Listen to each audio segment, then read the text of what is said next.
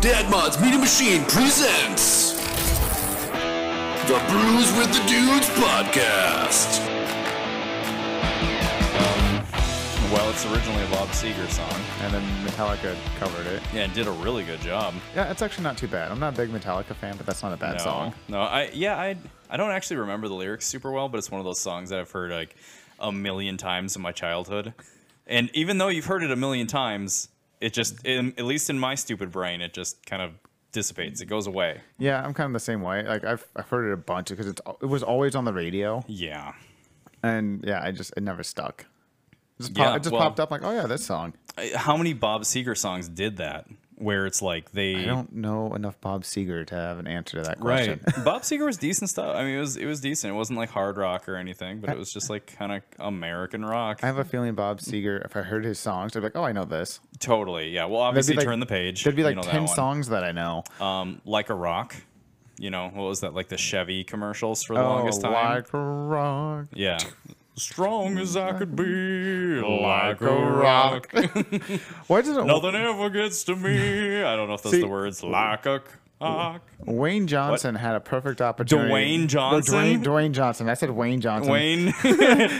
Is Wayne Johnson it's his little the Rock's like scrawny, meth addicted little brother? Little brother. The one who doesn't hustle? No. Wayne Johnson, he fishes. And he's obese.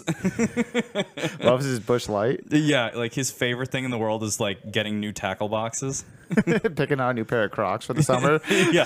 Oh man, that's perfect. So he's a Croc wearing, tackle box enthusiast. Busch Light fan. Busch Light drinking. There's gonna be one last little like layer to this onion. He drives a Ranchero. He drives a Ranchero. There it is. He's not quite into the El Camino. It's too mainstream for him. Well, exactly.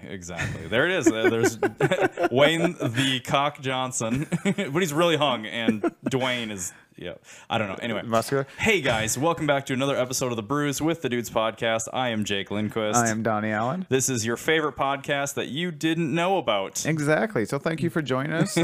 Kick back, open up a cold one. Not too many because we don't support alcoholism, but we don't. Not publicly. I mean, we drink beer every single week. On the podcast, we don't support like decisions that are gonna like leave you with cirrhosis. So don't overdo it.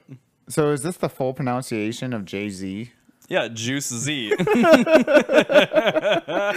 right, so we've got Lift Bridge Brewing Company Juice Z Northeast IPA. It is lovely. I have to ask, why is Godzilla fucking ripped on this can? Like this Godzilla works out, man. Because he's been drinking Juice Z. This Godzilla looks pissed and like could completely destroy a city in like 30 seconds. Well, he's on testosterone replacement therapy. Okay. TRT. Oh, that's a beer, man. That makes a lot of noise. It does make a lot of noise. This mic's actually picking up a lot tonight. Yeah, that one's pretty sensitive. Ooh, that's really good. I like the little dude hanging out of the cable car. They're like, yeah, there's this bad monster, and he literally kills people. Yeah, exactly. And we've named our beer after it. No, that is an excellent beer. It's no really surprise if you've been watching the podcast for the last 6 months. We've kind of moved on to like juicy, hazy IPAs for most of them, and I know that you would prefer to fit in a couple of like heavier beers. I'm okay with that because we've transitioned into like the warmer months with it, and in the summertime I'm drinking a lot more hazy IPAs like War Pigs or Blue Moon, Honey Wise, all that kind of stuff. So not having a stout when it's 85 degrees outside it's okay. Oh yeah, exactly. Perfectly fine with that. Well, and I've really been thinking about putting a mini fridge over here, just like something that can tuck in here or maybe even on that side. So we just have a massive selection of what we want. Yeah, just like if there's leftovers, they don't leave the garage, so they just stay in the fridge, and that way, like maybe once a month or every 4 or 5 weeks, whatever it'd have to be over 5 or 4 weeks. We have like a leftover beer. Yeah, we just have a night where it's homie's choice, and you just reach in there and grab a beer, and you go like, "This is what I'm going to talk about." There's a bunch of grain belt in there. I don't remember buying. Yeah, pretty much. Yep. So yeah, I don't know. We'll figure something like that out. And this stall in the garage has to slowly evolve a little bit as well because I mean, yeah, the colder months it's only a couple, like 3 months away, and we'll actually have to have heaters on and stuff again. Yeah, we'll be out here in winter jackets and hats and snow pants. At which point, like, we might be moving to a different spot. You know, we might just have to. Yeah, and I can always talk to the wife. We can move into the movie room if need be. Yeah. I don't know, last time, though, she's like, you're really loud. I'm like, or we can rent an office space in town. I'm okay with that. If we can find somebody that's got a little spot that we can occupy. Chill enough, too. And it's like, oh, yeah, you can come and go as you please. Alcohol is okay on the property. Yeah, that's always the tricky part. We're going to have guests, and we're going to be drinking beer. Because that is a necessity. Yeah. Maybe I should see if that law office down the road is. Because, I mean, nobody in their right mind is going to fuck up stuff at a law office. That's true. We're not going to drink and drive from the law office. No. And if we do, like, maybe they can cut us a deal. Yeah, maybe that's true. There we go. That'd be funny. We go to do bills, and you're like, "Why did our rent go up $400 last month?" I'm like, well, buddy, you see that stoplight? Yeah, I did not realize it was a stoplight. I blew right through it, and then the red and blues were behind me. I earned that shit. All right, boys. So we got to talk a little bit about Power Cruise USA. Yeah, man, and the reception afterwards. Yeah. So we've only released 2 videos from all the footage that we've shot. And it's been loved a lot, actually. It's been loved, yeah. Like the full Burnout video didn't get quite as much love because I think a lot of people were like stoked to see Kyle's insane burnout, and I gave them a video specifically on that. That and, excuse me, the original Burnout video is an hour long. Right. Which I need to get those chapters finished up in that. Yeah. And that's going to help a lot. I think that'll help a lot. And then it's just a lot. I mean... That's a lot of burnout. It's a lot of video to watch, yeah. And if you're one of the people, you got to try and like fast forward through it and figure out your spots. So I don't know. We'll organize that. We'll see how it goes. I'll actually add the names, the description, stuff like that. So we'll try that. See if that brings in a couple more views. It's gonna be better for the people who are in the burnout video too. Oh yeah, so then they can tell their friends like, "Oh, watch this. I'm at 4 minutes and 37 seconds." Yeah, or you can literally timestamp it too. Like you can like take and make a link with a certain start time in it too. That's kind of how it works. So like you can, if you ever, you'd see in the electrical video, which I did the whole chapters thing on. If you go into the description section, it's actually links that you click on, and those links take you straight to it. That's super smooth. So you can copy the link address for one of those timestamps, and then just paste that into whatever you're sending to somebody. Yeah, just don't be a troll and have every single link go to like our Etsy page. Well. That's not really how links work, but well, they would know. I guess it's not URL because like it. I mean, I guess you can change like the language of the URL. Did we get another fucking bug that came in? I think it's just one of our fans. Yeah, that's terrible. We got to deal with that. God damn it! I'm not sure if he's in. It does sound like he's in here. He's in here. He's totally in here. Fucking bugs. Crickets. All right, ladies and gentlemen, we'll be right back after a short word from our sponsor. Is that the one I killed? Do you have a zombie cricket? Bro. That might be the one that you smushed.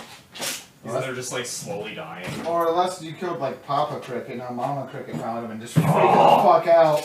Jesus. Sorry, buddy, but you gotta fuck off. Do you want this? Got you, fucker.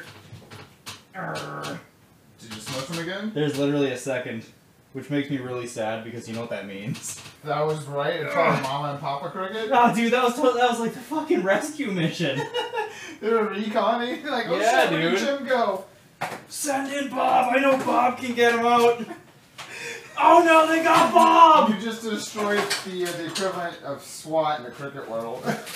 Oh, dude, this is like Saving Private Ryan or something. Like Saving Private Crickets. They're like sending in the. The only 2 famous crickets I can think of is Jiminy and then the one in Mulan. I love that you're trying to think of famous crickets. And I can name 2 of them. It's like I can get 2 famous crickets. Yeah. Trying to think of famous crickets. All right. Sorry about the. Hey guys, we are back. I'm not even going to edit that out because you guys get the audio of me killing a poor cricket. Hey, do you feel bad when you kill bugs? I feel confused. Yeah, I have very mixed feelings on it. It's fucking weird. It is weird because not mosquitoes. I don't give a fuck about mosquitoes. First off, mosquitoes and big spiders. Hornets, wasps. Hornets, wasps, they can fuck off. We do not fuck with bees. Yeah. And I've tried to explain that to my kids. Because like, it's a bee, it's going to sting me. I'm like, no, bees are cool.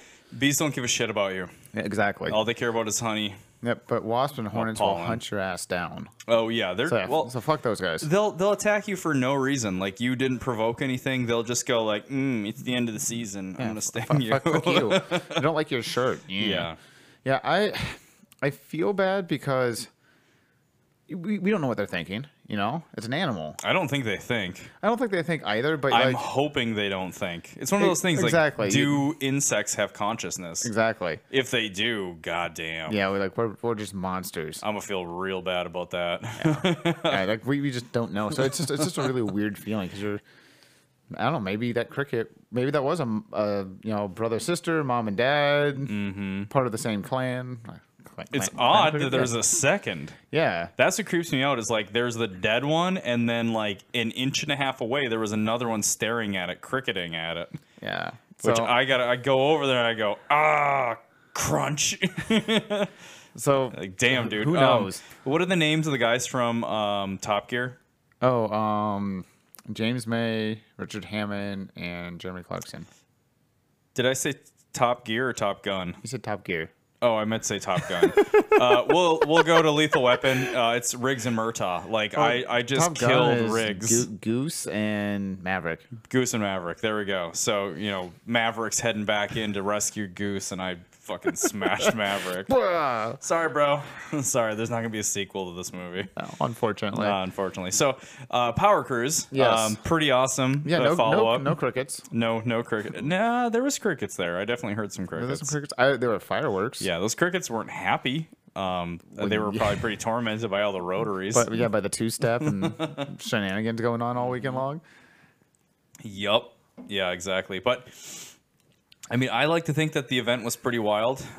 There was very wild. A little more shenanigans than there should have been, from what we've heard. Yeah, I've heard some people doing burnouts that shouldn't be doing burnouts in certain areas, and just staff having a hard time and all that, which is unfortunate because they were short-staffed. Yeah, and we won't divulge a whole lot of the info that we know about it, but I mean, for those that are listening and do attend Power Cruise, just really have it in the back of your mind that like, this event is not guaranteed. Yeah, and your actions affect everybody. Oh, yeah. Like, it would not be out of the question that if there's a dozen people being total assholes at a time when it's incredibly understaffed and they literally can't kick you out, the event might not happen because you won't have volunteers. And if you don't have volunteers, you don't have the manpower for the event. And the thing is they've done one of these in Texas now, which tells me that Brainerd's not a special place.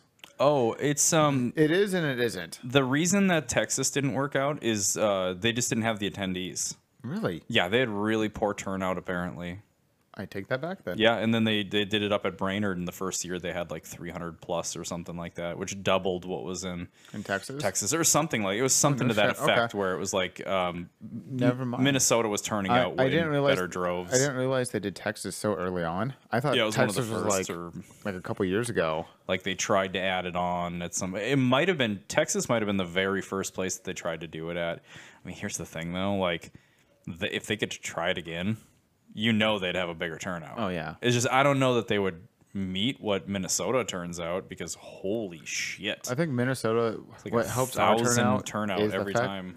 Yeah. I think what helps our turnout is the fact that our car season is so short. And they're like, here's a crazy weekend of cars. Yeah. And everyone's like, yes. Versus Texas, like they could almost race all year round, with the exception of like a month and a half. Well, they do. In like Texas 2K is a big event down there. Like I guess if you're far enough south in Texas. Power Cruise would probably be like popular down there, but it wouldn't be popular in the same way that it is in Brainerd. Like if you think about the events that they have, I mean, they have like rolling or they have like standing mile race or half mile races. Maybe they're mile now.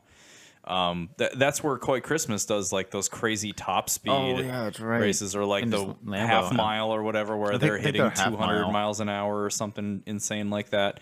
So all of that shit already happens in Texas. So I think it's one of those deals where it's like there's just so many amazing events that already happen down there that maybe Power Cruise just doesn't have the turnout because it's up against all of these other events. I can definitely see that. There's also something really special about Brainerd because and this is what I had heard from Gup, is that he thinks that Minnesota is really special in the way that what we allow to happen at this really old school track.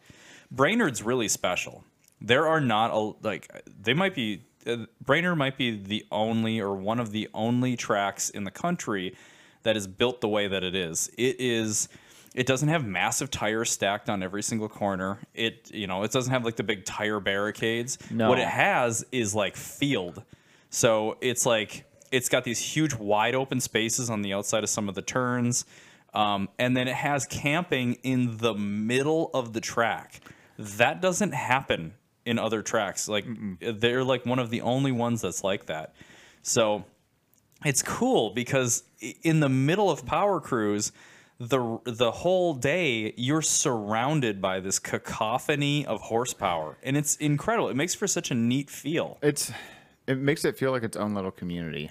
And Brainerd lets the circus that is nightlife there happen. That's true. They're all about it. That's half the appeal of going there. Well, every time we go and we're at Walmart getting food or the liquor store or whatever, it's like even the employees that are working there that clearly live in the city realize like, oh, you're here for Power Cruise. Yeah. And we get it. Yeah, exactly. We went to go buy beer and the guy checked us out. He's like, oh, I'll see you tomorrow night. Yeah. Oh, you know what's up. Exactly. Well, yeah, and the pallet fire, that's really special. God, like damn. it's I don't know, 60 feet of flames of pallet fire. If you don't know what the pallet fire is, it's exactly like it sounds. It's a fire pallet or pallets on fire. A fire. Pallets on fire. Yeah. Mm-hmm. But they measured from the ground to the bottom of the awning at the entrance, and they got it within I think 3 or 4 inches. He knows if his PSI is right in the trailer tires, how many pallets he can stack up before he'd hit that awning. And he just loads up a car trailer. So he probably brings, I don't know, 50, 60, 70 pallets. Yeah. And just roasts them the entire weekend.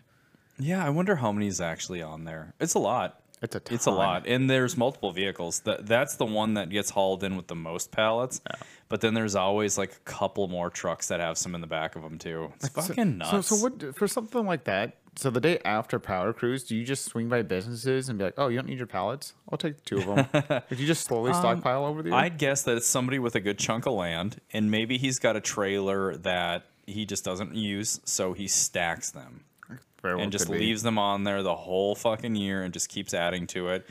And then maybe owns a business. That could be too. Maybe he owns or works at a shipping company. Yeah, it could be something like that, warehousing or something. Works for Amazon. Just stacks them up in the back until it's the height of the building, and then they haul them over to Brainerd. Hey, what's that red line on the side of the building for? Oh, that's for Brainerd. You don't need to worry about that. I wonder what they have to do for cleanup afterwards. If they just leave it for Brainerd to deal with, or if they have scoop up the ashes. Well, and on top of that, those are held together with nails. So if you burn 100 pallets, you in theory have like, I don't know, a couple thousand nails that are just hanging out there. I will say this: every year I've walked over to that fire, that campsite's never been trashed. So no. I'm gonna assume they scoop out the remains and put them in the trash, or at least pick up the nails and stuff like that. Yeah, totally. I would guess. Totally see that they do that, because I have a feeling Brainerd would have shut that down if they really been a mess. They probably would have talked to him, and maybe that happened at one point. Maybe they were just like, "Hey guys, like you're leaving too big of a mess." Yeah, we love the fire, but clean up after yourselves. Yeah, like these are pop tires waiting to happen, and we can't have that at a racetrack where tires is kind of an important thing. Yeah. So Brainerd is just really special. It's a really special place, and I think that's why Power Cruise happens there, and it's been going on for, is this the 12th year? 9th, I think. No, we're double digits. Yeah, it's either the 11th or the 12th. I remember hearing a couple people doing the Burnout Comp say they've been here for 9 years. Mm-hmm. So yeah, maybe it is 12. Yeah, it's definitely 11 or 12. But yeah, it's pretty wild. But the thing is it's never guaranteed. So yeah, I mean, registration happened like 3 months ago. Yeah, like the pandemic's almost killed it. And I don't know. Anyway, like let's hope that some of the shenanigans that happened at this last one aren't going to be a problem for scheduling another. I don't think they will be. I mean, I can't imagine the Australians care that much, but I don't think it's the Australians. I think it's Brainerd itself that would care. It's the volunteers. It's BIR. Yeah. Because no, the Australians, they've said before, part of the reason they love it is just the shit show that it is. Oh, right. Well, so do you follow the Power Cruise pages? Yeah. So there's the Power Cruise group, and then there's just Power Cruise. And are you friends with Gup on Facebook? I am not friends with Gup. Okay, I did not know Gup had a Facebook. Yeah, so Gup is the brains behind the very first Power Cruise that ever happened, and he that's just his jam. It's not his primary job, which is pretty badass. Which is because amazing. On top of it, he runs a dozen of these Power Cruises throughout the year in Australia, plus the one in the U.S. And they make enough profit to usually bring like 4 or 5 cars from Australia to Brainerd, which can't be cheap. Yeah, that's their goal. I mean, they've only done it a couple of times, I think, but that's kind of the goal, is to bring something over. I thought they did when I saw that Holden Ute. Same here. That was but that fucking was cool. Actually imported. Yeah, I don't know how. So badass. They're saying that there's a VIN swap thing that they do. There's some fuckery where you can legally title those things as a G8 because it's like the same chassis. I was gonna say, so how does that work? Because it's a GM product. I'm pretty sure it is a G8, so you can title those fuckers as a G8. Now it's got me curious on how expensive it is to get one stateside. I mean, we could ask some questions. I mean, we know the people to ask. Yeah, look into that. I would daily the crap out of a U. I mean, I think you should expect to spend 30, maybe more, because I'd say it's not probably more than that. It's not a cheap vehicle to start with, but they made an SS version. I would say 50. You think so? I don't know that you have to spend that much. Between the purchase and getting it here and then reventing it and all that, I'm going to say 50. Yeah, maybe you're right. It's going to be a big pain in the dick, but it'd be fun to look into. It'd be sweet as hell.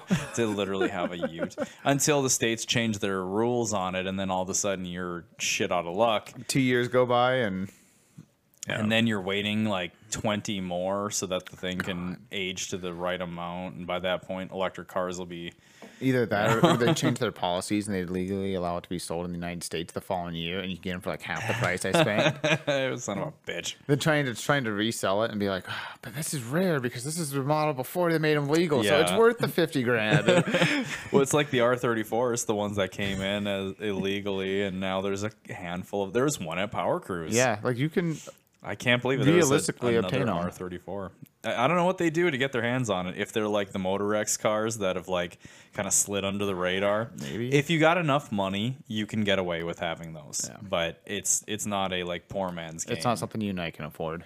I mean, back in the day when Motorex was selling them, they weren't that insanely expensive. We were talking like 50 G's, I thought I had heard. Isn't that bad for an R34? Yeah, for an R34 10 years ago, not bad, dude. I'd spend that in a heartbeat. But, you know, money was very different back then. Demand was very different. It's true. I don't know. And then that could have also been a person that was full of shit that was telling me that. Maybe it was 6 digits. I don't know. It is Moto X. So it's... yeah, it's pretty wild. But yeah, so, you know, Power Cruise is a blast. And it's even if you're not into cars, you should come up for a day and just experience it. It's because it's like nothing else. There's nothing else in life like Power Cruise. No, there really isn't. There's no... Well, okay, so I throughout the weekend, I thought to myself, I had a handful of times where I was just kind of like, oh, this is what life would look like if dudes ran everything. And I know, like, any woman's like, glass ceiling, like, men already run everything. No, they really don't. Like, yes, there's a lot of men in a lot of powerful positions and stuff like that, but it is not a mostly female-less world. Like, the world is a little more softened. When you go to Power Cruise, you get a sense of what car guys' world would look like. Honestly, it's a fucking blast. It is, but I don't want the world to be that way. But it is not clean. No, I mean... it is not good smelling. We're talking porta potties that if you dropped your phone into them, you could just reach down and pick it up. Yeah, oh yeah. You would never want to, because you're going to get so many diseases. You use hand sanitizer, and you're like, this ain't doing shit. This isn't enough. I need water and soap and pumice. Yeah, no shit. No, it's funny because it's such a it's incredible that it works. Yeah. Because it is a bunch of meatheads. We're all fucking meatheads. We're all like grunty, like we love the sound of these loud motors, and there's this. It's a bunch of like men's men running around with like these cool cars, mostly men's men, and then a lot of women that also have kind of a badass side to them. A little bit, because they're a part of it. I did get a chuckle. So we're out on the track. I can't remember who the hell I was riding with, but I look over, and this guy is, well, what was he in? A G8? He's either a G8 or a Mustang. Mm-hmm. And this is a quick car. Like he was making some power, and he's going around the track, and I look over, and his girlfriend's in the car doing this. Like, she was texting somebody. How are you playing on your phone while you're on a racetrack? Like, just... She might have been texting the guy that they just passed. Maybe, but like she just looked like she was sitting on her couch listening to a podcast in the background or something. Yeah, just super chill. Well, she was probably listening to us. Clearly. Yeah. She was texting her mom like, "Yo, you gotta check these guys out." Yeah, these guys are great. I mean, they're basically your age. Well, the one is, and. Yeah, man. I don't know. Like, so you get a couple of them, but for the most part, I mean, like, I saw some chicks with some fucking fast cars. There was two girls. Kyle's girlfriend or wife. I don't know them well enough to know their situation, but she's the darker hair with the red streaks in it. I have no clue. When he was doing his crazy burnouts, she's the one who ran up at the end of it and said, "Sorry, not sorry." Yeah. She, I think, has a Colorado. She's got the clapped out Colorado that is like an LS turbo that's out there just hurting feelings. There was that. There's a new Beetle that was out there that was turboed. It was yellow. Oh yeah, yellow and red. Yeah, it had like kind of old school wheel and tire look to it. Mm-hmm. That thing, first of all, that thing was quick as hell. Yeah, it was very fast. It pulled on the Falcon I rode in. Oh no shit! Yeah, so you guys lined up. He's like, she's really quick, and then we got on a straight, and she pulled on us, and she just smiled, and she just ripped it through the gears. I'm like, that's pretty cool. And I had the camera, I love so it. I kind of got that impression of just like she gave me that look of like, boys in their cameras, like recording all this, like looked annoyed. Yeah, just kind of looked at me like, look at those fucking idiots. That's amazing. Oh god, this event is so badass. It is, and again, everybody should experience once. My wife went one time, and she's never been on a racetrack before in her life, and even she had fun. Yeah. Now she ended the day with like, I wouldn't want to be here all weekend, but I had a lot of fun for the day I was here. Yeah, man. But like trying to explain the burnout competition to her, it's like, what's the goal? Like, what's the goal? Like, blow the tires up and make a lot of noise and smoke. Yeah, that's the goal. It's pretty. I mean, it's kind of dumb. You know, it's very dumb. It's very caveman. You know, and I can own that. But it's, I don't know. There's some. It's just such a display of power. Yeah. You know, and you look at the guys who own it every single year. It's you know, well, we always got to point out Kyle because. Nobody comes close, but not even close. That brand new Corvette, the C7. Yeah. Well, no, it wasn't brand new. It was an older model. Yeah, it was an older model. It was a 2016. Like I just shredded the tires on it. Yeah, I know it was pretty wild. Got a little bit of a delay here. Yeah, it's I don't know, man. It's so much fun though. It's organized chaos. And even, like I said, even if you don't have a car, you're not into cars, go out there. You can buy a spectator's pass for like $25, $30. Mm-hmm. And the funny thing is if you get a spectator's pass and you're over the age of 14, I believe it is, you can just hop in with anybody and go around the track. You can't drive, but they'll let you be a passenger. Oh, yeah, that's super cool. I mean, I guess that makes sense. They probably want you to be like a certain size, weight, height. Hold your head up. Can you handle the impact of a fast car? Like, you know, can you coming to an abrupt stop, or get tossed in the seat or whatever? Yeah. Yeah. Well, God, I suppose you got to factor like, I mean, just it's hard on the body. Oh yeah. You know, and you're just sliding around the seat a little bit from corners. And speaking of hard on the body. So you have a colonoscopy or something. Well, that's not hard on the body. I'd say like awkward. A lobotomy would be hard on the body. No, so it wasn't on the track the whole weekend because he was just trying to get it set up and get it there and all that stuff. But so Zach Johnson is my cousin. I remember when he was, knee high to a grasshopper. Like we were super close.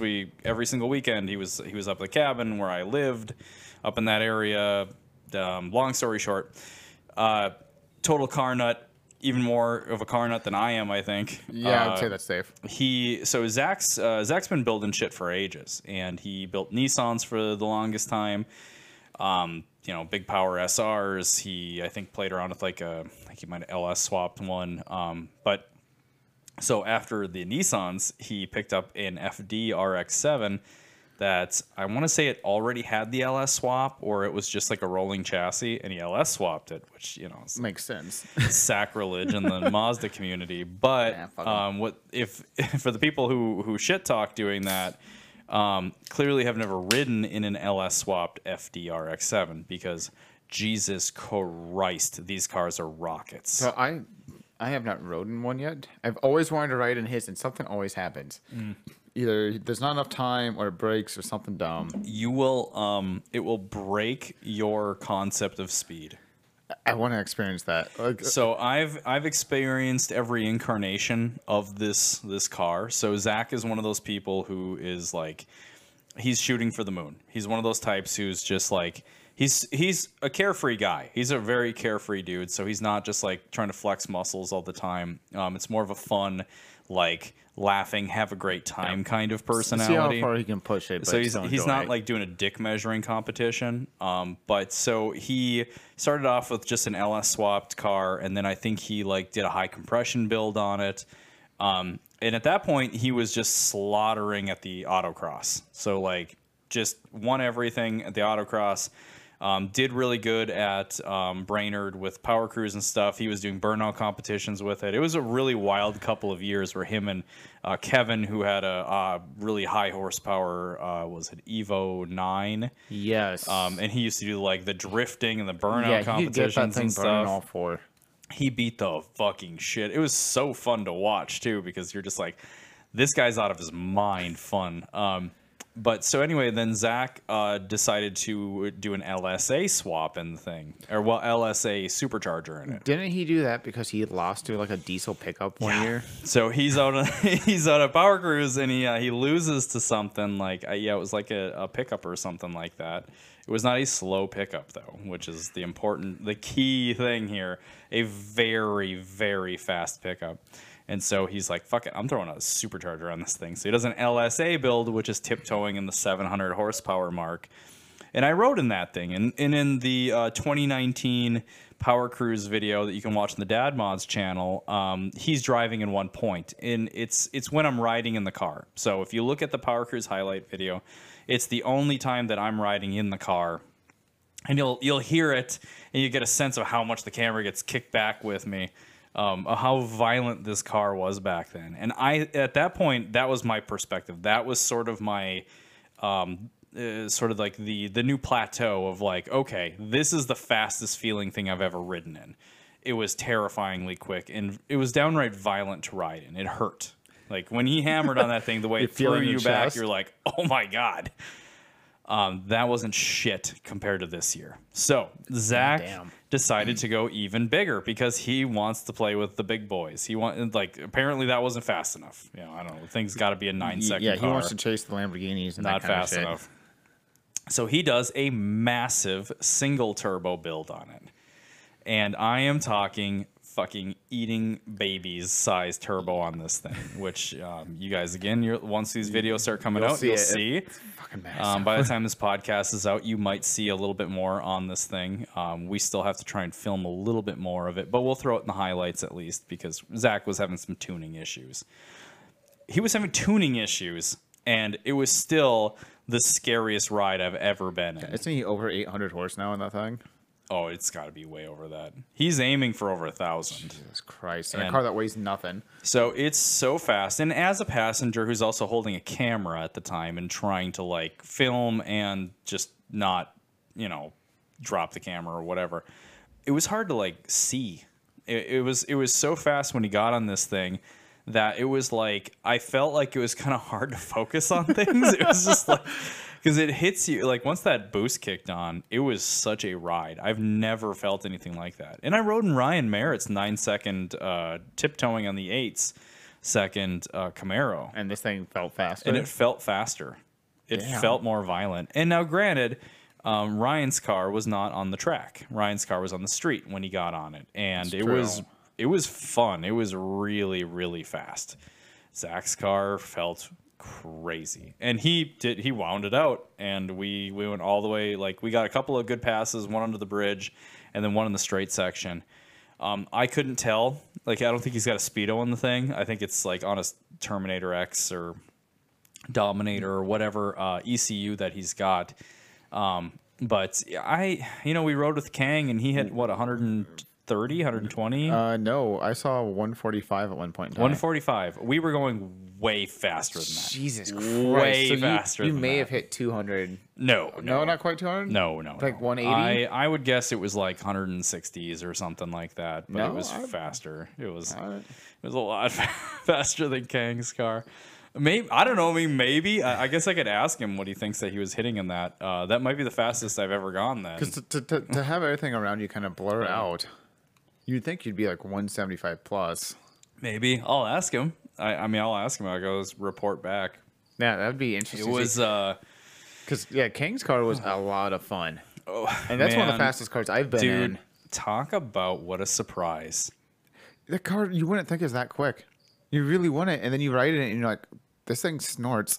Oh yeah, it's so much so fun. It is a B5 S4. So the B5 generation is like 1999 and a half back to was it 94? No, it's nope. not 99 and a half is it? No, there was a facelift or something that happened in there, but 2002, 2001, or somewhere in there. Anyway, it's an A4 S4, the same chassis, from like the 1996 until I think it was 2001, I think it's 2002, something like that. Window, and so they were great cars for the time. Well, really great cars. So this thing's what, twin turboed?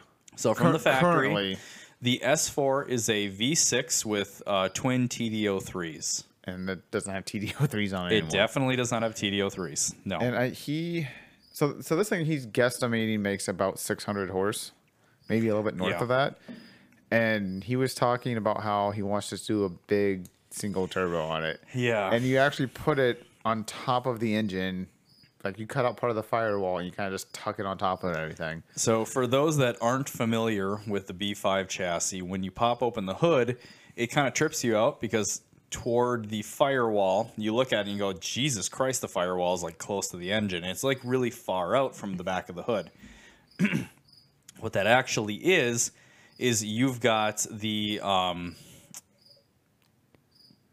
Are you going to slaughter an entire family of crickets tonight? Is another one back? What the fuck? It might have came in from the other door, though. Because the door's closed. Our main door is closed. Maybe, or there's a family of crickets that live in here, and you're like, I'm just going to kill all of you. Slowly murdering the whole family. That's dark. There's going to be a cricket Netflix documentary on the slaughter of...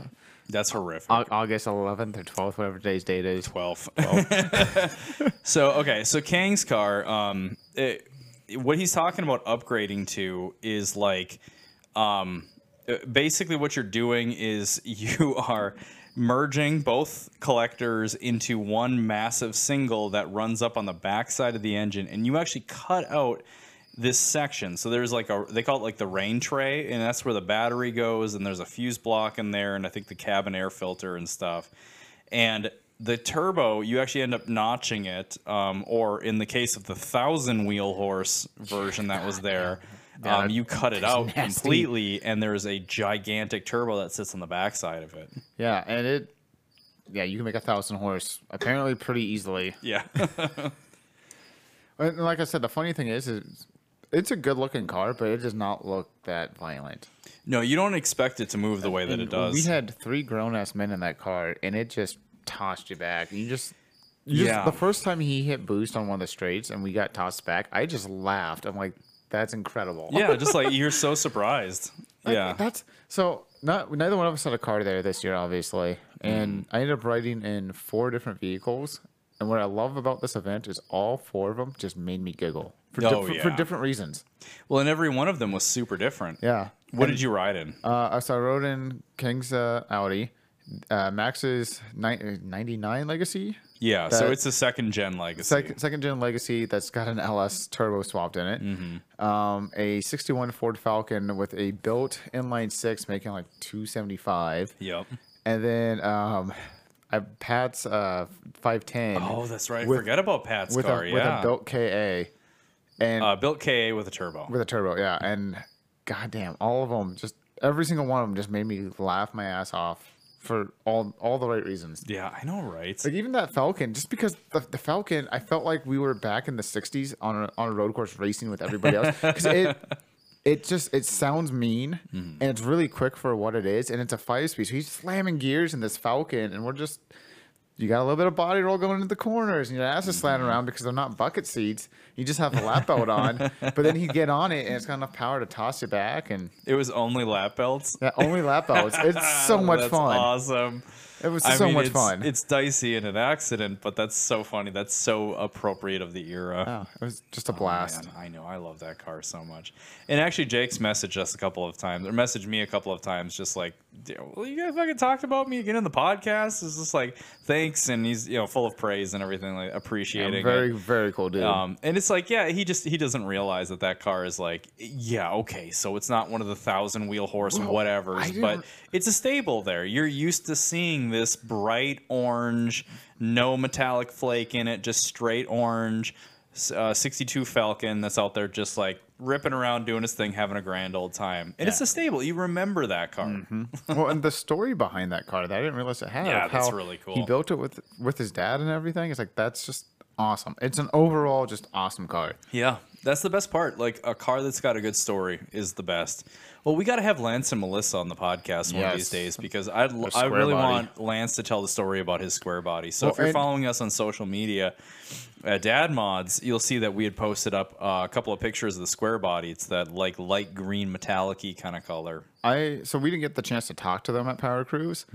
I want to know his reaction to Power Cruise. There's their first Power Cruise, and I have a feeling they just fell in love. He was giggling, dude. When I saw him and talked to him, and like I just talked the event up. I was like, buddy, you have to go to this thing. And this is last year before Power Cruise, when we were talking at Machines and Caffeine. Even when we were out in Carlton talking about it. Yeah, I just kept harassing him. I'm like, you have to go to this event. This is your event. You are this type of person. You are a like super laid back, like you just love being around cool car people, cool cars. Having like some beers at night and racetrack during the day.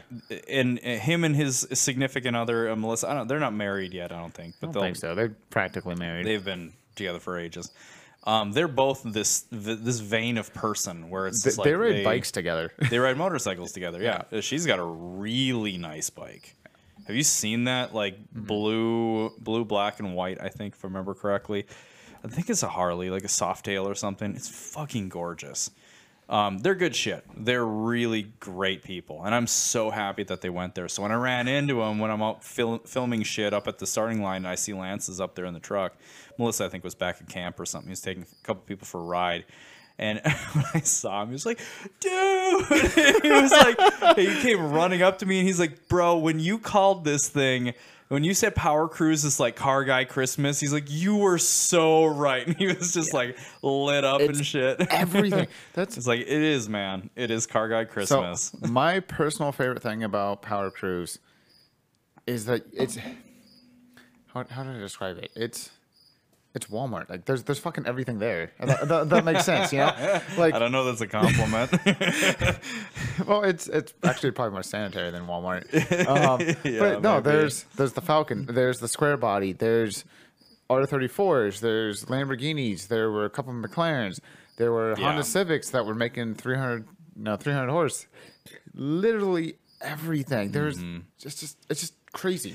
Well, there's Charles's Civic, which is like tiptoeing on 600 horse. Yeah, and then you have Richard's Civic, which is 300 horse, and he's just out there rolling 4 deep and just just having a blast. And he was keeping up with some motherfuckers. Yeah. It was so fun to watch that car surprise people. Love it. I know it's the best, and it's all roll racing too, and people want to chuckle at Hondas.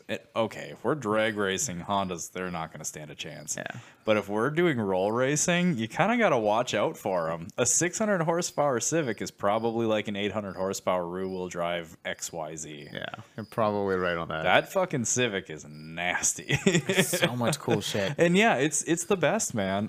I don't know. Well, I completely agree. And you end up with this incredible variety of, like, I saw purpose-built race cars.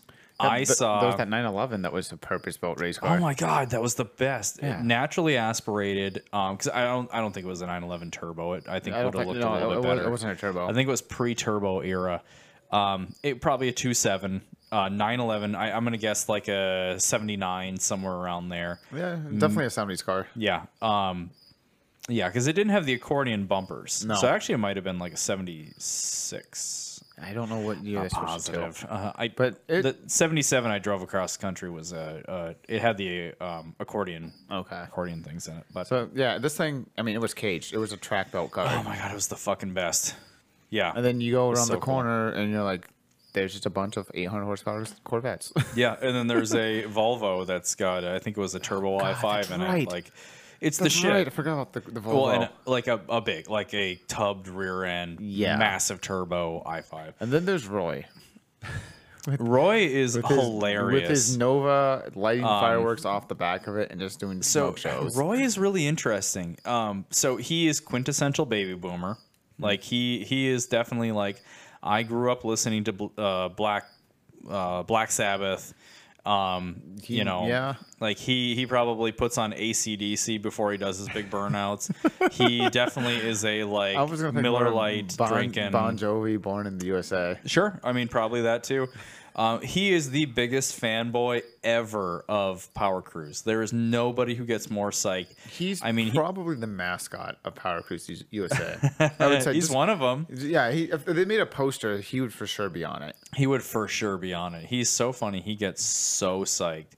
When he, like, you look at him and you get a sense of his age group. He was rolling around in like one of those like little mini choppers that had a big stretched out front end on it, just like the 70s Easy Rider era. So it tells me like, okay, so his heyday was the 70s, 70s and 80s kind of thing. So that'll kind of inform you of like who this guy is. Big flame job on the side of his Nova. I want to say it's a big supercharged, or was it just like a high rise? God, I'm not positive. I don't think it was supercharged. Huge scoop sticking out of the hood and everything like that. Big tire burning, super gnarly car. He puts on 2 different compounds. So he does a red and blue burnout, and then he'll put a smoke bomb. He's got a holder under the rear bumper. He puts a smoke bomb there. So he does red, white, and blue burnouts. It's pretty awesome. Yeah, and he's a celebrity. Like, yeah, he really is. It's funny. So after the burnout competition, all the cars are parked in this little area on the side of the drag strip, and this is actually when the wedding was just kind of getting started. So I ran over there, shot a little bit of B-roll really quick in the sort of the burnout area where you always end up with a lot of carnage, and then a couple of people whose cars stayed together. Yep, stuff leaking. And I'm over there just filming cars, and I'm hearing this dude who's just, and I think there was actually a couple dudes that just were like, they energy level were at 11, and they were just hovering around Roy, telling him like, dude, that was so fucking awesome, and like, that was it wasn't gnarly. What was the word? It's bitchin'? Yeah, it was like very baby boomers in the 70s, Dazed and Confused kind of dialogue that they were having. But this guy was so fucking stoked for Roy. And just fanboying over the guy, like, man, it's such a fucking pleasure to watch you do this, dude. And this, like, so complimentary. You can see Roy was just kind of like slicking hair back, just like, oh yeah, thanks, man. That was like, I have a lot of fun when I do this kind of thing. Like, thanks, man. I'm just here to have a good time. He was the Fonz. Yeah, dude. I know, and I just like, you can't shit on it. You're just like, fuck yeah, man. Fuck yeah. Like, he's there. He's having a good time. He's a huge part of the event. Yeah. He might not be our generation, but I really appreciate that, dude. Exactly. He always comes out and he's like, I'm just going to have a blast. Yeah. Yep, I'm just going to do something goofy and just be a riot. And... Yeah. I'm going to go do these fucking very patriotic burnouts. He put like a sparkler / fountain system in the firework holder. So he's doing a burnout and shooting sparks out. It's like, what the fuck are you doing? But it was awesome because it's like only he would do that. Well, and the show would miss him. Yeah. If he wasn't there, the show would miss him. 100%. It's the best, man. It's the fucking best. God damn. Yeah. Now we have to wait. Now we have to wait, dude. It's the worst part of like the.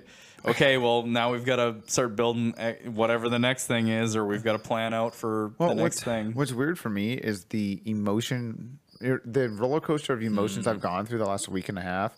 Everything from like I'm busting my ass off to get my car done to oh shit it's not gonna make it to holy shit I'm at Power Cruise to like oh okay now I'm really exhausted from Power Cruise but I really want to work on the car again, so you're just kind of doing this motion. Oh totally, dude. Can I just say, like, there is no car event that I am more okay with not having a car at than Power Cruise. Yeah. Well, and I'm disappointed that the shoebox didn't make it because a lot of I didn't realize how many people actually care. We're pushing for it. There were a lot of people that were really excited for us to have our cars there and were bummed for us. Yeah. Not like disappointed in us, disappointed in the fact that it just didn't work out. They wanted to see them. They wanted rides, all that stuff. I didn't get my drive shaft till today. Yeah. So literally a week after we left for Power Cruise. But as far as like not being able to bring your car out when you're hustling, it's really okay. Like it was a bummer, but it's okay. Here's the way I look at it. If I had the BMW there, I would not have rode in 4 awesome fucking cars. Because I would have been in the other mode of like, I want to drive my car as much as possible. Yeah.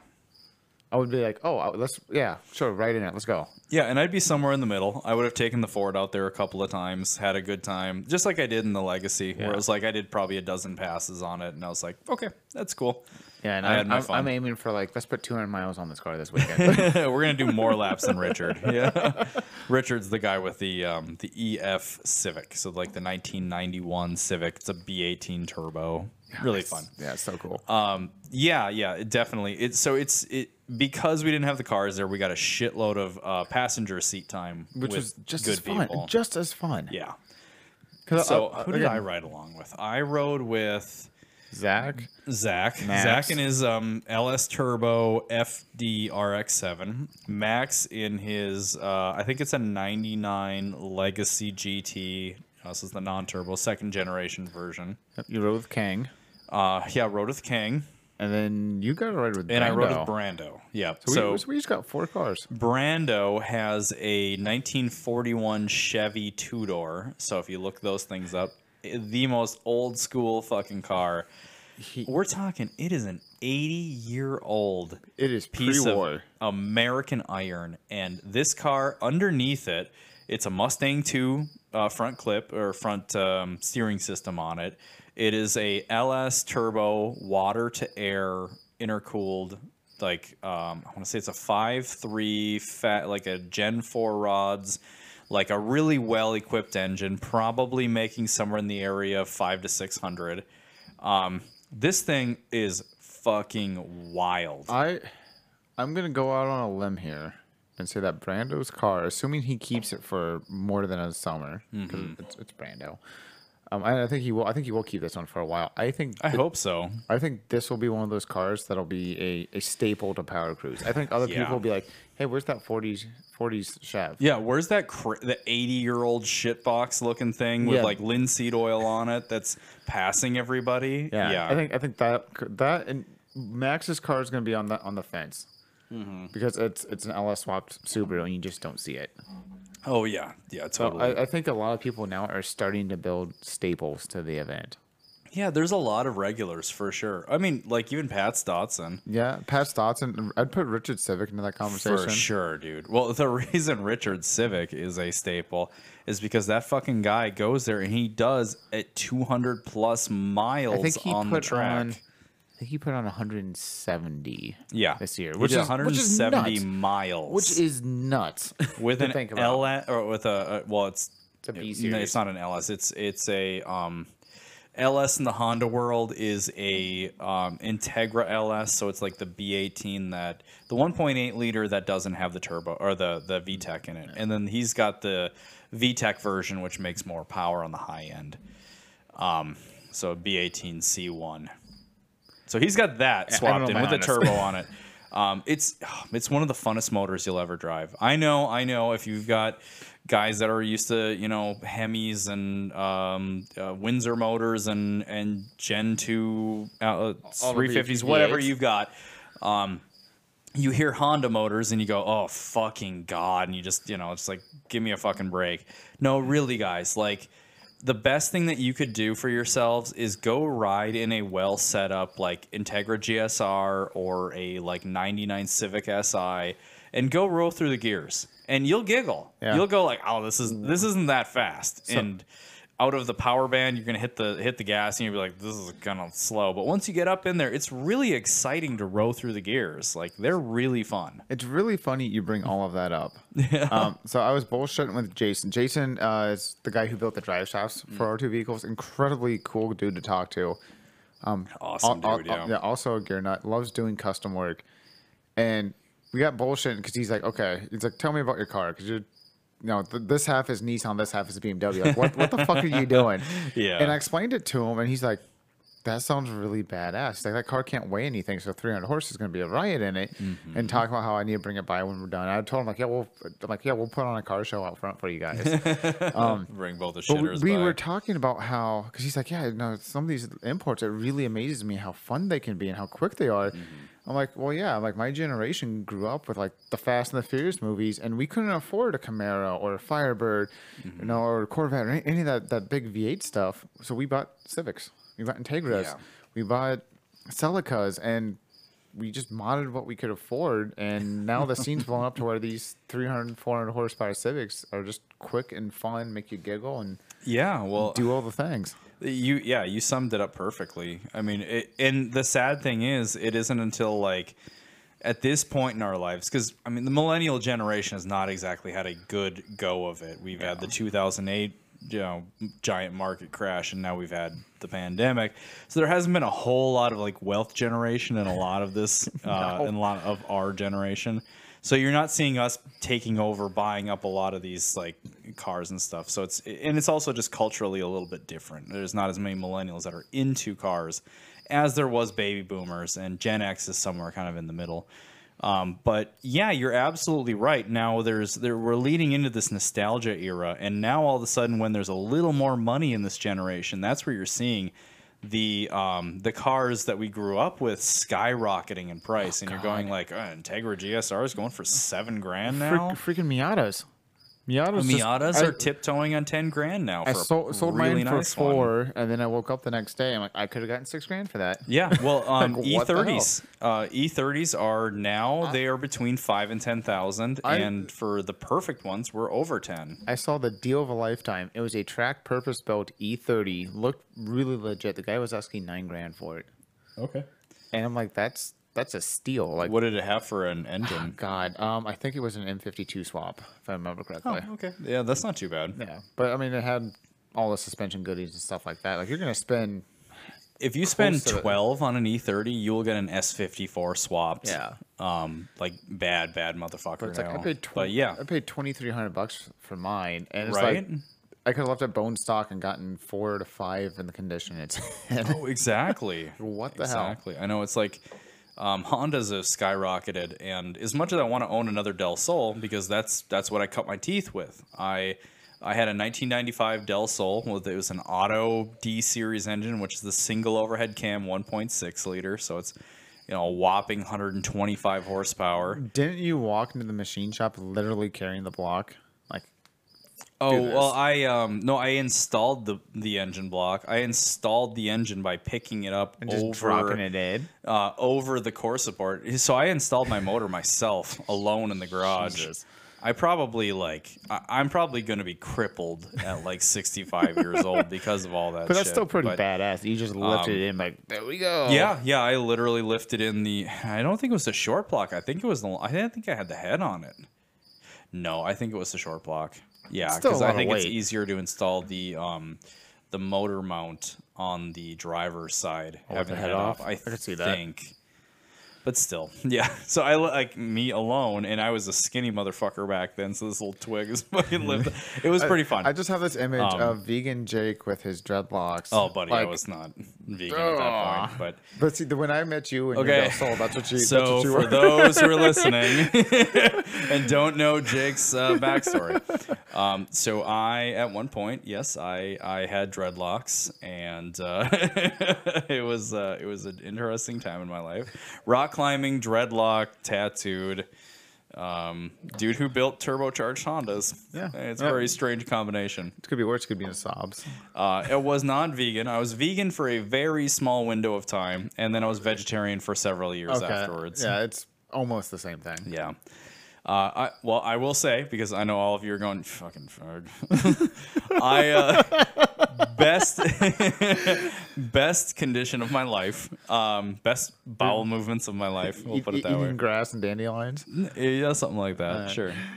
And then I became a total bloodthirsty heathen afterwards. It happens. Yeah, you have bacon eating the once, animals. And you're like, holy shit, this is good. Bro, I had a lot of bacon before I went vegetarian. Some things happen. Some things change. It happens. It was fun. Like, I liked it. And at this point, I'm actually like, I would like to be vegetarian the majority of the time. Again. I definitely applaud that. I've never attempted something like that. Fucking hard when you're closing in on 40 years old to not get fat. Yeah, I'm 30 and I'm already like, fuck. Yeah, I'm about to turn 38. Jesus Christ. But yeah, anyways, so I don't know how we got onto this. Hondas, yeah, so that was very much like our generation's hero cars that we grew up with. Mm-hmm. And now you're seeing the prices skyrocket. But, yeah, to get back to... all over the place. You're starting to see them at Power Cruise and stuff too, and I think that's going to be a little bit more common. But also our generation is starting to pick up a lot of the V8s and a lot, the 70s cars. Yeah, it's really... It's really interesting. Mm-hmm. Like when you say some of the V8s, it's a lot more of the like 80s, 90s Camaros. I feel because you can get those fairly cheap. But yeah, there's a lot more muscle than I'd expect. Yeah, to be honest, and some of that might be too is unless you're buying a 90s Honda, Toyota, Mazda, in the mid 2000s they didn't make anything super fun. They made some fun cars. But not like what they were making in the 90s and early 2000s. Wait, what's the era we're talking about? Like the mid 2000s. The mid 2000s compared to the 90s. Like 2010. Gotcha. So yeah, 2010 was a weird time for cars. When did the GTR come to the States? 2016. And was 2010 5 years. Was 2010 when the S2000 was still around? The NSX was dead at that point. I think the S2000 was dead by then. Yeah. There was definitely a very sad window of time. Yeah. And even like they were just kind of starting to tiptoe on that like retro modern muscle car look. So the Camaros just had kind of, I think it was that window of time. They had the Camaros, they had the Mustangs. They brought back the Charger. And it was just like that. I'm sorry, but that Charger just looks like shit. Yeah, I don't mind it. I don't care for it. The Challenger. I like. I think we're just trying to dial everything in at that point, where they're just like, okay, we're gonna try this like retro modern styling, and yeah, some of them were hits, some of them were misses. That first generation of the retro modern Mustang.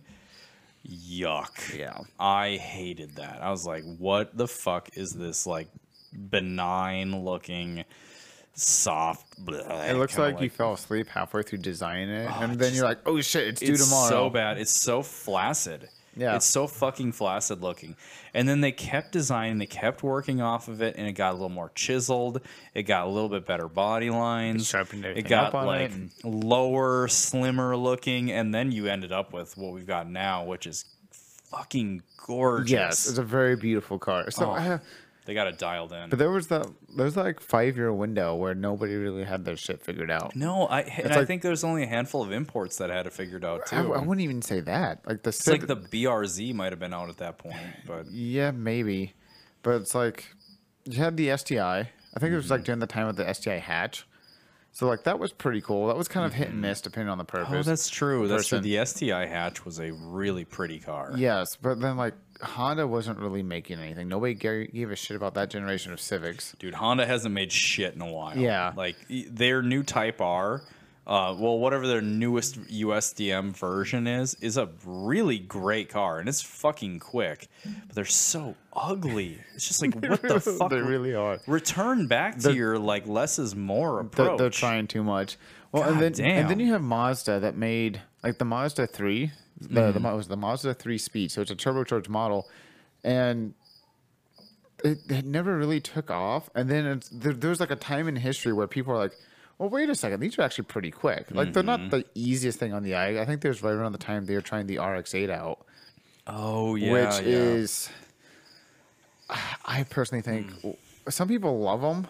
I know Dylan loves them. I think they're one of the ugliest cars ever made, in my opinion. Yeah, I just think they tried too many different things. They never really dialed in a design. But yeah, they made the Mazda 3 Speed, and like, cool, it's turbocharged. It is a quick car. You can make them quick, but they're not appealing to anybody. Yeah. Yeah, I like them for the most part. I mean, Nissan got completely out of the game with the exception of the 350Z. Yeah. The 370. Well, yeah, that's true. They had the 350Z at that point, so they were still cranking those things out. And those have turned into, like, the new 240. Yeah, the 350... I mean, 50 years from now, when we're in our 80s, we'll look back at the 350Z as probably one of the staple cars in car history. So, okay, here's a good question for you. Do you think that the 350Z is the new 240? Do you think that's going to keep drifting alive? Because they haven't changed it. They haven't deviated. Yeah, They've continued from, what, 2005 or something like came that? out earlier than that. Might have been I think earlier. the 350 came out like 03. They've continued making a like decent torque, decent, like really decent motor. Yeah, this is what the VQ30 in them? Front engine, rear wheel drive car with a 6-speed from, I mean, for ages. That's true. And they're still doing it with the 370Z. Yeah, the 350 bone stock, you can easily drift with it. You're not going to do like road course drifting, but you can do your average drifting event, no problem with Totally. them. Skid pad style. Yeah, it's probably what's keeping drifting alive. It's definitely what's keeping drifting more affordable because that's a big part of it. You can spend $8,000, $9,000 on almost a drift ready 350, maybe even a drift ready 350Z, or you could spend about the same amount of money and get a 240SX. Yeah. So it's like, why would you not get something newer that's got way more options to it? Yeah. I mean, the 240, most of them are clapped out, and the ones that you're gonna spend a few bucks on closer to times. Well, the ones closer to 10,000, you don't want to drift. No, like no, you really don't. They're too nice to drift. I mean, we had a local guy who put together a certain older car and started drifting it and shouldn't have, and he ended up clipping the wall, and it was really a shame.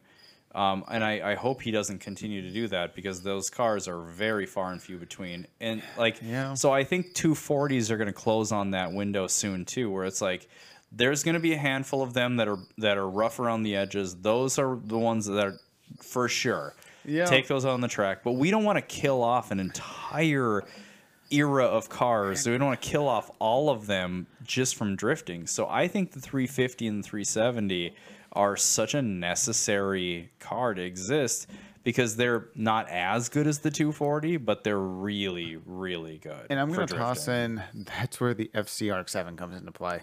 That's a solid car. I mean, that's an 80s car. There aren't that many of those. There's not that many of those, but they're not as special as a clean 240SX. No. You know what I mean? Like, they're cool and people will have no problem beating the shit out of them, but nobody's going to be like, oh my God, he hit a wall with his FCRX7. No one's going to care because I don't think they hold that desirability like a clean 240SX will. Not like a 240, not like a clean 240, but I would say for Mazda guys, it's still a very special car. Yeah, but then you can toss that argument at anything. Oh, if you're a Mazda person, if you're a Nissan person, a Honda person, sure. like, sure, but yeah, and as far as like the general community goes, and if you're not like drifting a clean Turbo 2, which is the turbocharged version of the FC, you're drifting one of those. There's not a lot of those left. That's true. I agree there. But yeah, that's a good point. I think the BMWs from the 90s, those are also a very important car. Even like the lame M42 version, you know, the 4-cylinder. I think the 4-cylinder is the M42. Even those are driftable. And I think that's a big part of what's helping kind of keep things going too. And I just hope that like we soon go like there are better chassis. Like, don't take a dent-free 240 and just go slide it. Like, fucking leave it alone. Find something else. Leave it alone. If you're gonna drift, drifting is not like if I crash. It is when I crash. So I think what we need to do is we need to push for more people to buy 90s Mustangs. Because nobody fucking likes any Mustangs built in the 90s. I like them. Other than the Fox body. I like all the generations. No, fuck that. What's the generation? Was it like 94 to 99, 2000? Yeah. No. Yeah, I think it's the window. From my experience and my personal opinion, they're like one of the worst generation of Mustangs. Mm-hmm. Yeah, crash those. and there's a ton of them. So that was the very beginning of that era. They had the 5-liter, and then they rolled out the it's like a little the V6, 4 points. wasn't it? They had the 3.8 liter V6, and then they also had the 4.6 liter mod motor. The mod motor is it's okay, you know.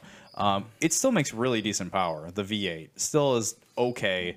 It's very drift worthy. Donut Media did a video on it, and they were talking about how that 90s Mustang is very much it'll surprise you. It's very drift worthy kind of car. And all of them have angle kits that you can buy for them and stuff like that. So I agree. I hope that those cars get adopted as drift-worthy cars as well. And no joke, like I would look for one of those. If I could find a 5-liter, like a 94 5-liter, for sure, I would look at doing a drift. Well, and you can find those for pennies on the dollar too, I feel.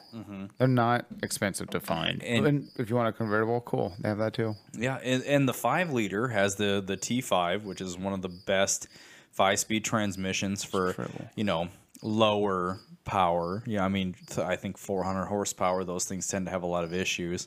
But, you know, if you're below that margin, which you can have a lot of fun, I think those are probably a really decent chassis to play around with.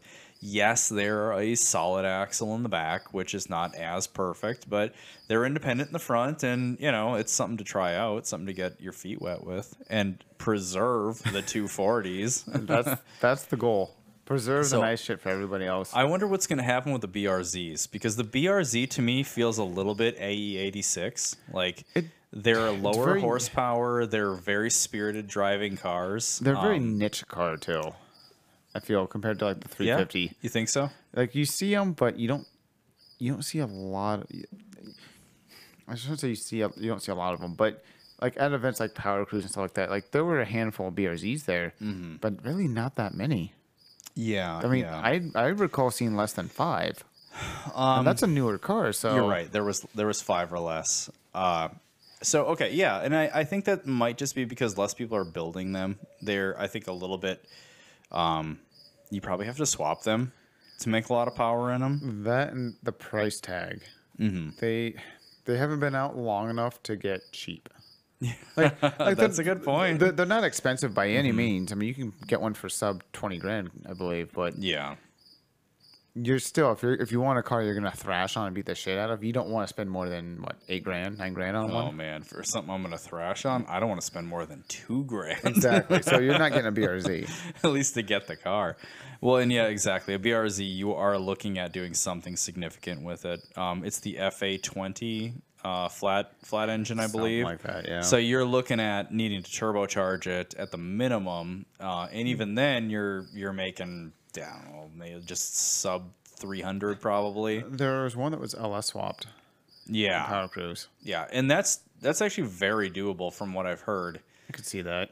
But then you've got to find something that's got a pop motor, which I know it's got a Subaru power plant, so it doesn't take that much to pop it. But you're probably right about that. They're not old enough yet that we've got enough that are flawed, that enough are pop motors that are crashed or whatever, clapped out versions that are worth swapping the motor in. To go drifting in them. But give it 5 years, and there's probably going to be a shitload of those things. Yeah, I'd say that's 100% spot on. Yeah. Although they're kind of a shorter wheelbase, so I wonder what they're like if you get really bad snapback on them. And maybe, but then I don't know. I think the Corvette. That's it. People are just gonna buy Corvettes. Because people are starting to figure that out. Here's the thing, and I'm gonna call it right now. I'm gonna say the Corvette is gonna be like we're at the bottom of the bell curve. It's a reverse bell curve. We are like Corvettes are fucking super expensive up here because all the baby boomers are buying them up, and then we're at the bottom of the bell curve right now. And it's probably on the way up just like a tiny bit. They're about to shoot back up in price. Yeah, because people are realizing like, holy shit, you just buy one for 12, 13 grand and you can have years of fun. You can buy one for $5,000. I haven't seen any for $5,000 unless you want like 80s. There are $5,000 ones out there. They're beat to shit. They're not clean. They look like F-150s from the 90s. They're beat up, but they're out there. C5s for sure. But you know, that's the thing. Like, I think they're about to disappear. They might have disappeared yesterday. You never know when it's going to happen. All it takes is like Donut Media saying like, y'all should buy a C5, and then next week they're all gone. Yeah, that's true. Like, so I think it's going to happen, and they're going to start shooting up in value, which sucks because they're so common. There are so many Corvettes. It's saturated. Tons of them. You can't walk into any city and find a used dealership that doesn't have one or two of them. Mm-hmm. Well, I think they'll plateau. I don't think they're going to be like a 911. They're not going to be like a 240. I don't think they're rare enough for that. You know, where it's like you get a clean 240 and you're looking at $16,000 probably. Hell, yeah, a lot of those late 80s to late 90s cars, yeah, they're starting to hold their value a lot. Look at MR2s. Yeah, oh yeah, it's happening. Clean that's MR2 true. is holding its value really well. Isn't that funny? Well, and it is a lot of the imports. The imports are they've well surpassed the USDM cars. There was a rotted out, was it an Alltrack? Oh, well, the Alltrack's a rare piece. Yeah, extremely rare. And this thing was beat to shit. Like, it needed quarters and everything. And the guy was still asking like $8,000 for it or something. Yeah, they'll probably get it. Yeah, because there's so few of those left. Yeah, that's an incredibly special car. That'd be a fun podcast one of these days to just kind of examine some of the rarest, coolest cars that have been built at some point. Well, I like to feel that we own a handful of some of the rarest shit that you can currently have. I mean, we own some cool stuff. I don't think it's rare. We don't have an Isuzu Impulse. No, but we have stuff that has increased in value since the time we purchased it. Yeah. And the shoebox isn't rare. No, the FCRX7. I mean, it's right on that line where they're tiptoeing on getting way more rare. I know the Beam, obviously the E30, the bus. The E30, the bus, for sure. Yeah. I mean, you've got a couple of the more rare things. Fair enough. And then we have the RX-7. We got fucking lucky. With the RX-7? For sure. Well, we got Wes, my car purchases were all dumb fucking luck. They were dumb fucking luck. Well, you keep talking about all this nostalgia with your fucking legacy wagon. I don't get it, buddy. I still want one. Fuck that car. I'm not selling the E30. The E30 is not going anywhere. Dude, you own another legacy wagon. If you went back, if you got rid of an E30 to get a legacy wagon, I would have to punch you in the dick. The E30 is you're right. the right choice. Oh, that was the right choice. I love this dumb car. I will own another legacy wagon at some point in time. Yeah, I get that. That's the thing. And then that comes to the ultimate car guy problem of I want everything. And I refuse to sell, so what do you do? Yeah. No, I get it. Dude. I know it's... I'm looking at this fucking Ford here. Is like, who'd have ever thought that I was going to end up with a shoebox Ford? Yeah. You know, I started out a Honda guy, like a diehard fucking Honda dude, and now I'm owning, 70-year-old American Iron. Yeah, and I started off with a Mazda 626 and a Saab 900. And now I have the best driver's car you can funny. own. Like, at that point, I had the Del Sol and a Wago van. Yeah. So for those who aren't familiar, I had a 1991 Civic Wagon all-wheel drive. It's a incredibly rare car. Yes. At the time, I didn't realize it. It was pretty rusty, so I didn't feel too bad about daily driving it. But yeah, it was like we built the motor, never pulled the motor out, but built it inside the car. I had a lot of fun with it. I think it's still running around to this day. Like all the motors I've built are still running around, which is super cool. That's good. That should make you feel good. Apparently, I can build motors decently. I don't know. Apparently, and what handled Kevo, the guy we alluded to earlier, who has that absolutely insane had the Evo 9 that he was out drifting and like doing the burnout competition in and stuff like that. Yeah. He bought that from me and went jumping it and beat the fucking shit out of it. Christ. And then sold it, and that got bought by Glenn. And then Glenn beat the crap out of it for a little while, and then Glenn sold it. So it's like it handled. There's nobody who's gonna abuse that car worse than Kevo. No shit. We call him Kevo because his name's Kevin, and he owned an Evo, so he's Kevo. Okay, guys. So we're I think rolling into a stop here.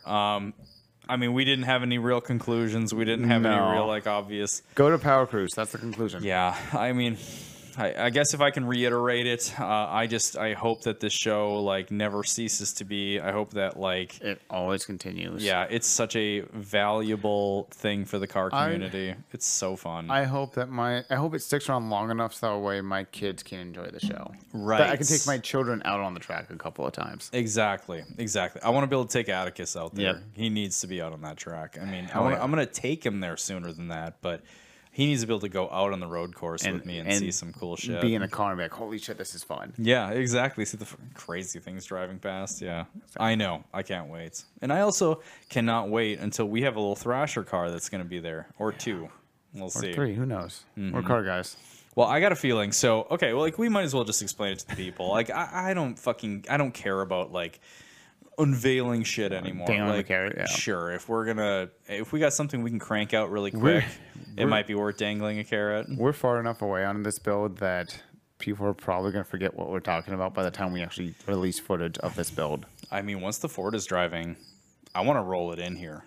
I want to get started quick. I want to get started fucking fast on this thing because I know the way that time works. And if we want to drive it next year, I want to get fucking cracking on it. Yeah, see, now that puts me in a dilemma because I got to start on the bus. Oh, no, we'll work on the bus. Okay. No. It's just like it gets rolled in here and, up on jack stands and starts getting cleaned up and prepped and stripped and all that kind of stuff. Yeah. Like, I got that. So we have the ball rolling on it. We have an FC RX-7. That is in okay shape. It's you know what?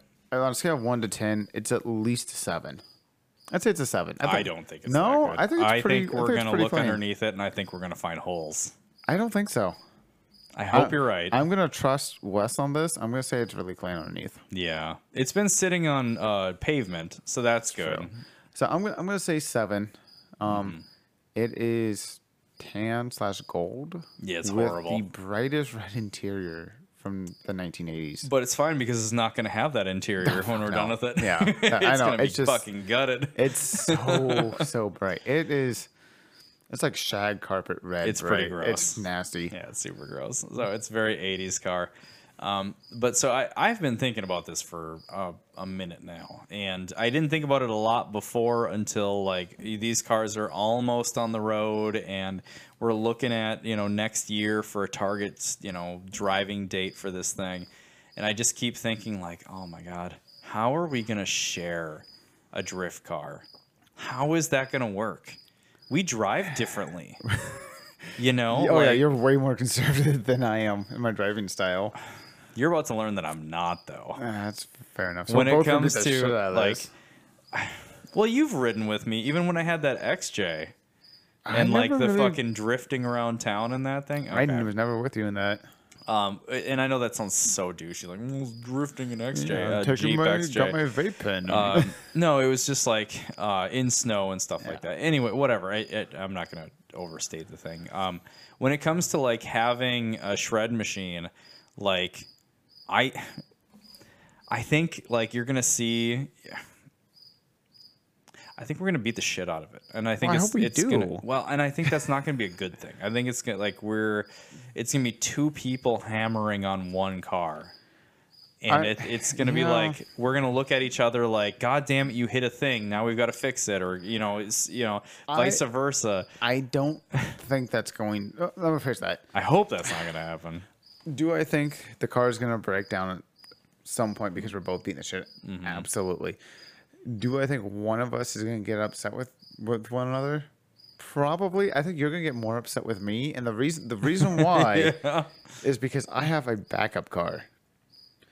So if you crash the RX-7 and we can't go do a drift event, I still have a fun BMW I can take to an Auto X. Okay. So then why don't I own the RX-7? Because he's my friend. Okay. You can. You owe me $40. It could be yours. Seriously? We went halves on the trailer. It cost $80 to get back. That's hilarious. We're both into it for $40 right now. So that's so funny that we're into it. So for that technically, if you want to fully own the RX-7, you need to reimburse me for my half, just $40. Oh, Jesus, don't jangle that carrot on me. I want the storage fees, so that's like $2,000. But oh, okay. That's where it comes in. That's where it comes in. No, but in all reality, yeah. I think that's what's going to happen is. If you crash it, I'm not going to be as upset because I can be like, I still have something fun I can go thrash on. Good God, that's so true. But if I crash it, I take away your fun. So I think if I crash you're making me more nervous. I think if I crash it, you're going to be like, what the fuck? Versus I'm just going to be like, eh. Yeah, you're going to be like, well, I'm going to go grab the E30. I'll see you later. And I'm going to be like, what am I gonna drift the fucking shoebox? So I think that unfortunately I think that's what's going to happen, and I hope it doesn't because I'm not gonna try to break it. I'm gonna try my best not to crash it. Yeah, that's good. Like I don't want to ruin your fun. Jesus Christ, buddy. Okay. But in all reality, that's just how it is. I mean, I'm building the E30 to be a track car. Yeah, that's true. And I'm building the RX-7 to be a shred machine. Yeah, and which it should be. I want to drift. Yeah, that's my thing. I want to be a part of that. So yeah, god damn. So we need another RX-7. Yeah, well, and that's what I'm getting at. That's what I'm getting at. A second car. We need a second chassis. Which I mean, maybe we don't. I don't know. Like maybe that's like a long-term thing where it's like we start building the RX-7 and then we. Find something else. We'll see how next summer goes. There's so much shit that can change from now to then. Right. I mean, we're still, no matter what, we're going to try and put this thing together for as cheap as possible. Yeah, exactly. Burn tires. Yeah, which is, I mean, it'll be relatively cheap, but I don't know. We'll see. We'll talk about it as it goes along. But I'm a little nervous about like sharing a drift car because I think you're just doubling up on the abuse. Yeah, but is it any worse than saying we're a drift team? Well, what do you mean? Well, like I guess the drift teams still have their own individual cars, don't they?